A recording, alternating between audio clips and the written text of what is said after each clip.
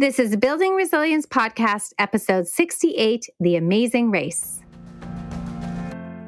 Welcome to the Building Resilience Podcast, where you will learn all about building resilience in yourself and helping others build it too. Drawing from the principles of positive psychology, neuroscience, and coaching, I will help you face all the challenges and adversities that life throws at you and help you do more than just survive. I will help you thrive. I am your host, Leah Davidson, and I am a certified life coach and speech-language pathologist. I will help you manage your mind, your emotions, deal with your stress and your overwhelm, and lead a more purposeful and joyful life. Let's get started. Welcome, everybody, to the Building Resilience Podcast. I am happy to have you here. I want to welcome any new listeners to the podcast. I'm so excited for you to be here. And I want to thank the people who have consistently been hanging in there, listening to me, helping this podcast grow, leaving reviews.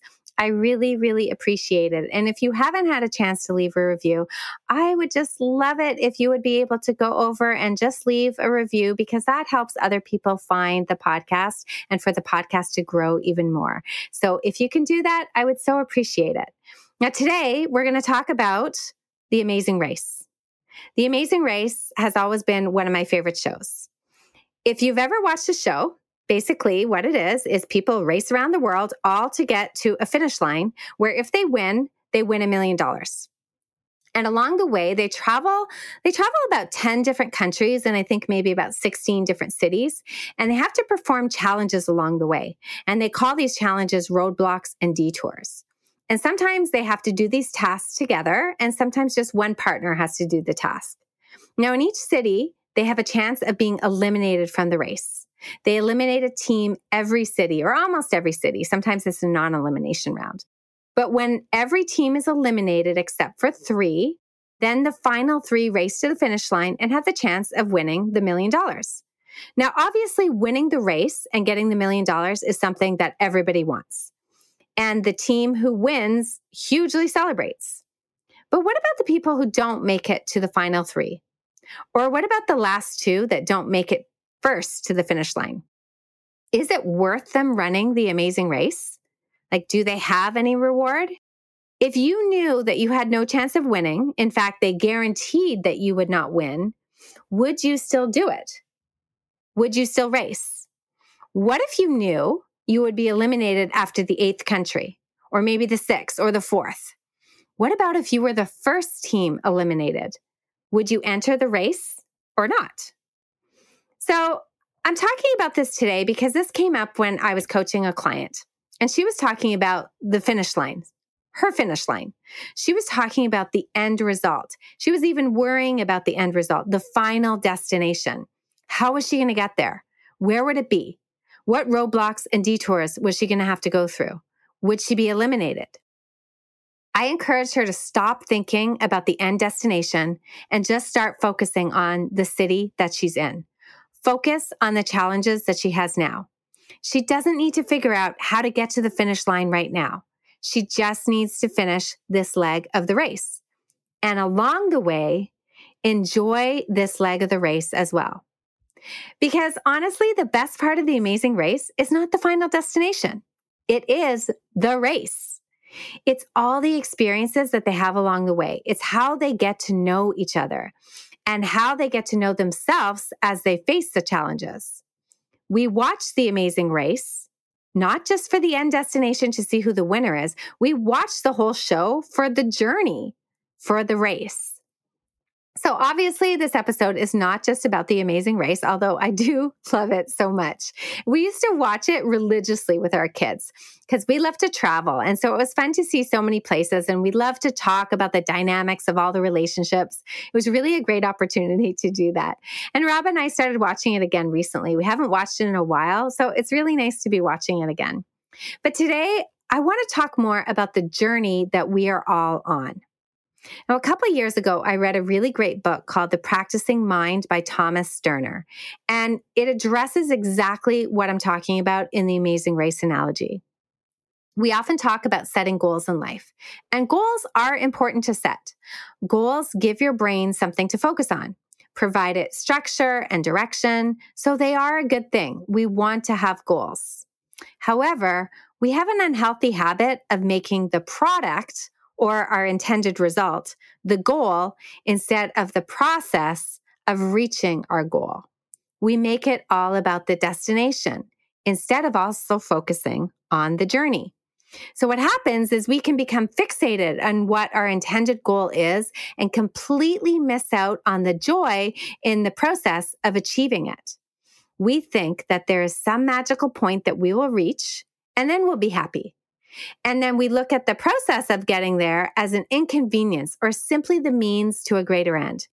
It's kind of like focusing on that final city of the Amazing Race. Of course, the $1 million too, but the whole point of the Amazing Race is to get there.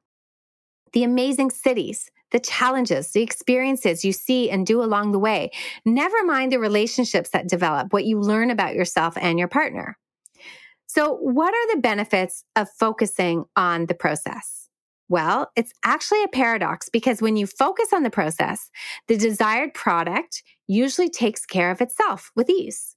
If you focus on doing your best on each leg of the race, focus on working through each challenge, paying attention to the moment you were in, working as a team to get stronger, you are more likely to win a leg and to keep going in the race.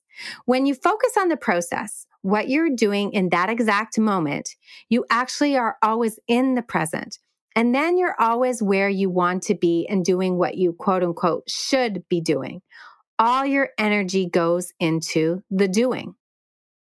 But when you focus your mind on where you want to end up, so the final destination, you're never actually where you are. And then you exhaust your energy with where you think you should be rather than where you are. You're not in the present. You're constantly living in the future or trying to live in the future that doesn't even exist yet. The only time guaranteed is the moment you are in now. Now, this doesn't mean that you lose touch with what you're aiming for. You always want to use your final goal as kind of like the rudder to steer you, but not as the only indicator as to how you're doing. You keep that finish line in your mind. You know that it's your goal. It's not like you lose track of the destination. Another way of putting it, your goals are a compass, not the buried treasure. The goal is not the destination or where you end up, but rather the compass that guides the journey. Now, while we're talking about focusing on the process, I want to share with you different ways that you can focus on the process. Now, you can be involved in learning, or you can be involved with practicing. So you engage in the process through learning or through practicing, or ideally both. Now, do you think that there really is a difference between learning something and practicing something? Because learning and practice are kind of similar words and concepts, but they are not the same. And Sterner, in his book, The Practicing Mind, he helps us see the difference. He says the word practice implies the presence of awareness and will. When we practice something, we are involved in the deliberate repetition of a process with the intention of reaching a specific goal. The words deliberate and intention are important words here because they define the difference between actively practicing something and passively learning something. Practice, then, in essence, encompasses learning, whereas learning, on the other hand, does not encompass practice. Learning can be considered a bit more passive, whereas practice is active. Learning is more about consuming.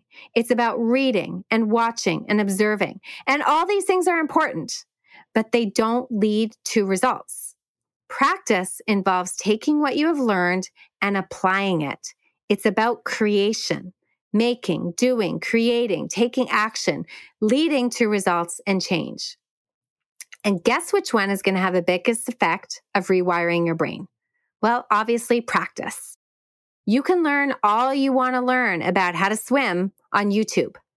You can read about how to swim. You can watch other people swim. You can sit by the pool. But until you practice, until you jump in that water and actually try to swim, you're not really creating the pathways for change. So you really do want your process to be focused on the practicing. And you really want to be focused on the process as opposed to the destination, because keeping yourself focused on the process allows you to stay in the present. It allows you to enjoy going from city to city. It allows you to enjoy the roadblocks and the detours. It allows you to develop that relationship with yourself and with others, to be vulnerable, to build confidence, strength, resilience. So this can be summed up with the saying that there is no destination in life. Life is the destination. You don't need to be in a rush to get to the finish line. Enjoy the journey. It's all about the journey. Now, to wrap up today, I want to share with you one of my favorite poems. The poem is Ithaca by C.P. Cavafy, and it's translated by Edmund Keeley and Philip Sherrod. As you set out for Ithaca, hope your road is a long one, full of adventure, full of discovery. Lestrygonians, Cyclops, angry Poseidons, don't be afraid of them. You'll never find things like that on your way. As long as you keep your thoughts raised high, as long as a rare excitement stirs your spirit and your body. Lestrygonians, Cyclops, wild Poseidons, you won't encounter them unless you bring them along inside your soul, unless your soul sets them up in front of you. Hope your road is a long one. May there be many summer mornings when, with what pleasure, what joy, you enter harbors you're seeing for the first time. May you stop at Phoenician trading stations to buy fine things, mother of pearl and coral, amber and ebony, sensual perfume of every kind, as many sensual perfumes as you can. And may you visit many Egyptian cities to learn and go on learning from their scholars. Keep Ithaca always in your mind. Arriving there is what you're destined for. But don't hurry the journey at all. Better if it lasts for years, so you're old by the time you reach the island, wealthy with all you've gained on the way, not expecting Ithaca to make you rich. Ithaca gave you the marvelous journey. Without her, you wouldn't have set out. She has nothing left to give you now. And if you find her poor, Ithaca won't have fooled you. Wise as you will have become, so full of experience, you'll have understood by then what these Ithacas mean. So set off for your Ithaca, your amazing race. Enjoy the journey along the way.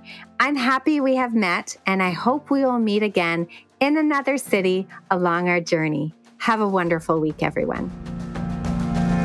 Thank you for listening to the Building Resilience podcast. If you're interested in learning a little bit more about managing stress, building resilience, and leading a more purposeful life, then make sure we're connected on Instagram and Facebook at Leah Davidson Life Coaching. You can also subscribe to my weekly newsletter at www.leahdavidsonlifecoaching.com/newsletter. Looking forward to connecting.